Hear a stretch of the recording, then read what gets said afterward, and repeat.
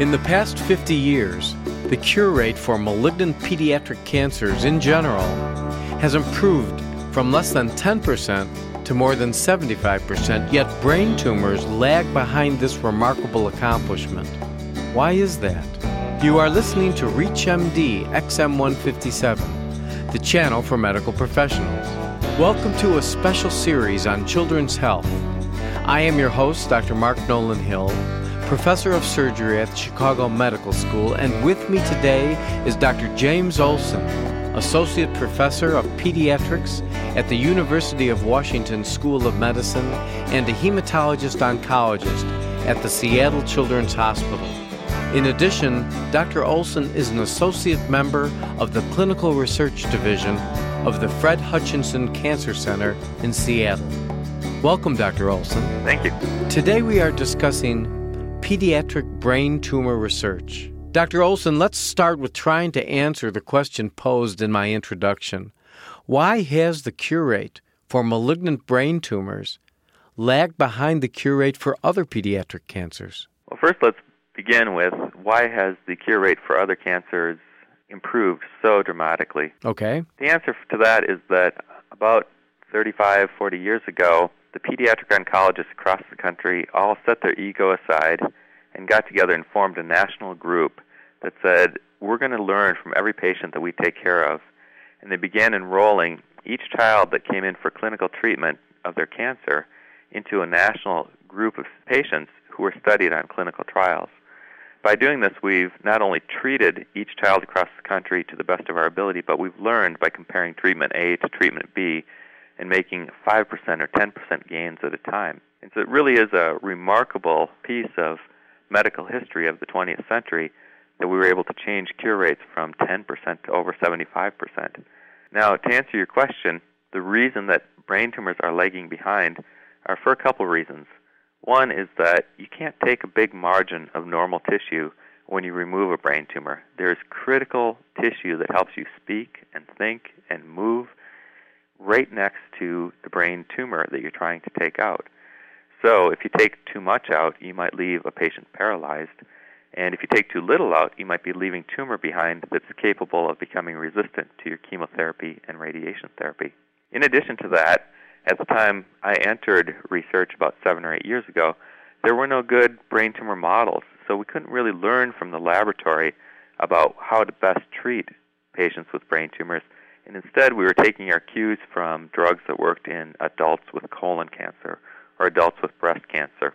So we didn't have a laboratory basis for translating what we were learning into patient care. Well, then when you started your laboratory on pediatric brain tumor research, how did you devise the strategy for advancing it and making it what it is today? Well, first of all, again, we work with many other labs across the country. We have many talented collaborators across the country and around the world. One of the things that we've done in the same spirit as the clinical trial group is we have a beautiful open communication where we share our data way before we publish it with each other and talk about what the most important things to look at are.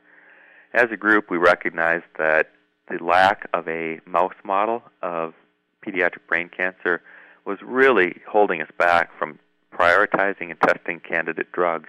The other thing that we realized was that the cell lines that people had been using, which are cancer cells that you can grow in the laboratory, were mostly derived from patients 20 or 30 years ago at Duke University and had been used all these years for research, and they'd really changed a lot in the meantime and really weren't the best representation of pediatric brain tumors. So the first thing our laboratory did was to set up a platform in which the surgeons at Seattle Children's Hospital would give us all of the brain tumor that was left over after an operation that wasn't needed by the pathologist. We would take the patient's brain tumors and separate it into near single cells and then incubate those cells in plates of tissue culture media that each contained different drugs that could potentially work against the tumors. By doing that, we got ideas about which classes of drugs could work well for pediatric brain cancers. And as an example of that, one of the things that we learned was that 13-cis-retinoic acid, which most of your listeners would know as Accutane, a drug that's used to treat acne in teenagers, is as effective as the harshest chemotherapy that we use for treating medulloblastomas, which is called cisplatin, in the cells that came from our patient samples. Why would that be? I don't know that we want to go through the whole molecular mechanism, but it turns out that in medulloblastoma cells, medulloblastomas are the most common type of pediatric cancer, the retinoic acid turns on a gene called bone morphogenetic protein 2. This is also known as BMP2, and when BMP2 is turned on, it gets secreted by the cells and comes back and kills the cell that made it, and it also kills the nearby cells, all of this with no chemotherapy involved. We then took that finding from the human tumor cells and tested it in the best mouse models that were available at the time. And we found that in those mouse models as well, the Accutane slowed the growth of the tumors.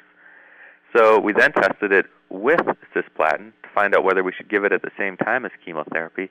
And we found when we used the two drugs together, they worked 4 times better than either drug alone. And based on all of that data, we've now opened a clinical trial in 250 hospitals and universities across the country where children in the Children's Oncology Group are treated.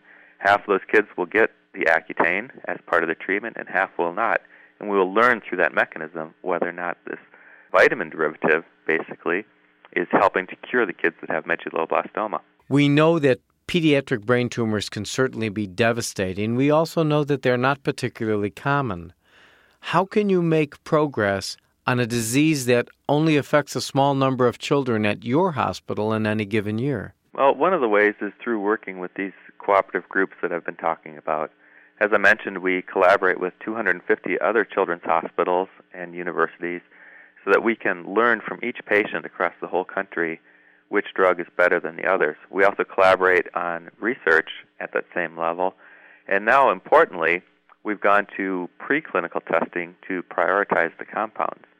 I told you a little bit about how we use patient cells that come from the tumors that are resected in children to prioritize drugs. And we've gone a step further than that by making a genetically engineered mouse that develops the exact kind of cancer that children develop.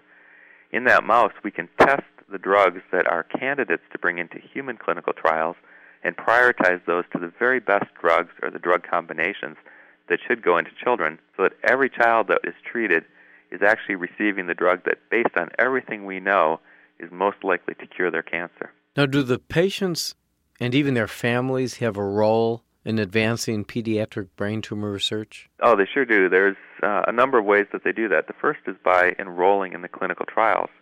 Enrolling in our clinical trials is a voluntary process, and patients can either enroll or be treated with the standard therapy. And they can also pull out of the study at any time they want. But the fact is, in pediatrics, we enroll close to 90% of our patients in clinical trials, whereas in adult oncology, the number that are enrolled is probably closer to 5%. And that might account for part of the difference of why we've made so much progress in pediatric cancer. The other way that families and children participate is, for example, the parents of the kids that we were taking care of here got together about 8 years ago and said, we're really frustrated by the lack of funding for pediatric brain tumor research, so we are going to start raising money so that you guys can do research. And when you have a good idea, we want you to be able to move it forward with or without funding from the NIH. And in the ensuing 8 years, the families just at our hospital have raised over $5 million to help further the goals. And this has really allowed us to make that mouse model of cancer, to develop a molecule that lights up cancer cells so the surgeons can see them. All of these things that are actually a little bit too risky to be funded on the first try by the National Institutes of Health. Now, when a patient goes into a clinical trial, 50% of those patients will not be getting the treatment, correct? Well, in the case of these clinical trials, typically one group of patients gets the standard therapy, the best that we know how to treat them at that time, and the other half get the exact same treatment plus a new drug that we're testing out. And so none of the patients are left without therapy or with an inadequate therapy. It's simply that we want to find out if the new drug that we're testing improves survival without increasing toxicity. Well, what do you do if the family says, we want to be included in the trial that has specifically my child receiving the new medication? Yeah, unfortunately, that's not an option for families. If we did that, it's possible that we would skew the results of the trial by putting say, kids with more aggressive tumors on the arm of the trial that has a more aggressive treatment strategy, and say taking kids who had a smaller tumor that was totally resected and putting them on the kind of the chemotherapy light version. The problem with that is that it could be that the biology of those kids' cancer would be dictating whether they did well or not, and we might not actually be learning about the drugs.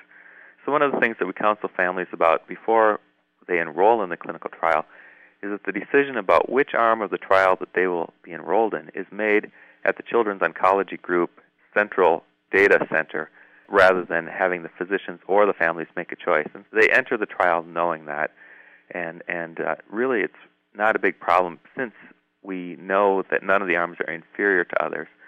Also, as the trial progresses, we monitor very closely, and at the first sign that one of the arms is better than the others, it's quite likely that we will stop the other arm and bring all the children into the arm that's doing better. And if you had a crystal ball, Dr. Olson, and thinking about the future, both near and far future, in terms of brain tumor treatment, what would you say is going to be? I think there are a number of advances that we're going to see. On the surgical side, I think that it's more and more likely that molecular imaging will allow surgeons to actually see where the cancer cells are at the time that they're resecting the cancer cells. Meaning tumor paint? Tumor paint is one example. I think there are a number of other groups that are working on alternative molecules, but the idea is the same, that the patient would receive a drug that would cause the cancer cells to light up so the surgeons can see them at the time of operation and distinguish them from normal brain. On the side of therapy, we're learning more and more about pathways that are important for cancer cell survival but are not important for the rest of the body.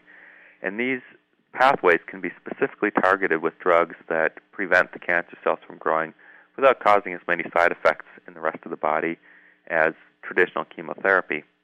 And finally, we're learning more and more about how to target therapies directly to cancer cells by sending them in on a molecule that finds the cancer cells and delivers the therapeutic without delivering them to the hair follicles and the bone marrow and all those places that cause the side effects that we typically see with standard chemotherapy at this point. I want to thank Dr. James Olson, who has been our guest. We have been discussing pediatric brain tumor research. I'm Dr. Mark Nolan Hill, and you have been listening to a special series on children's health on ReachMD XM 157, the channel for medical professionals. For comments and questions, please send your email to xm@reachmd.com. Thank you for listening.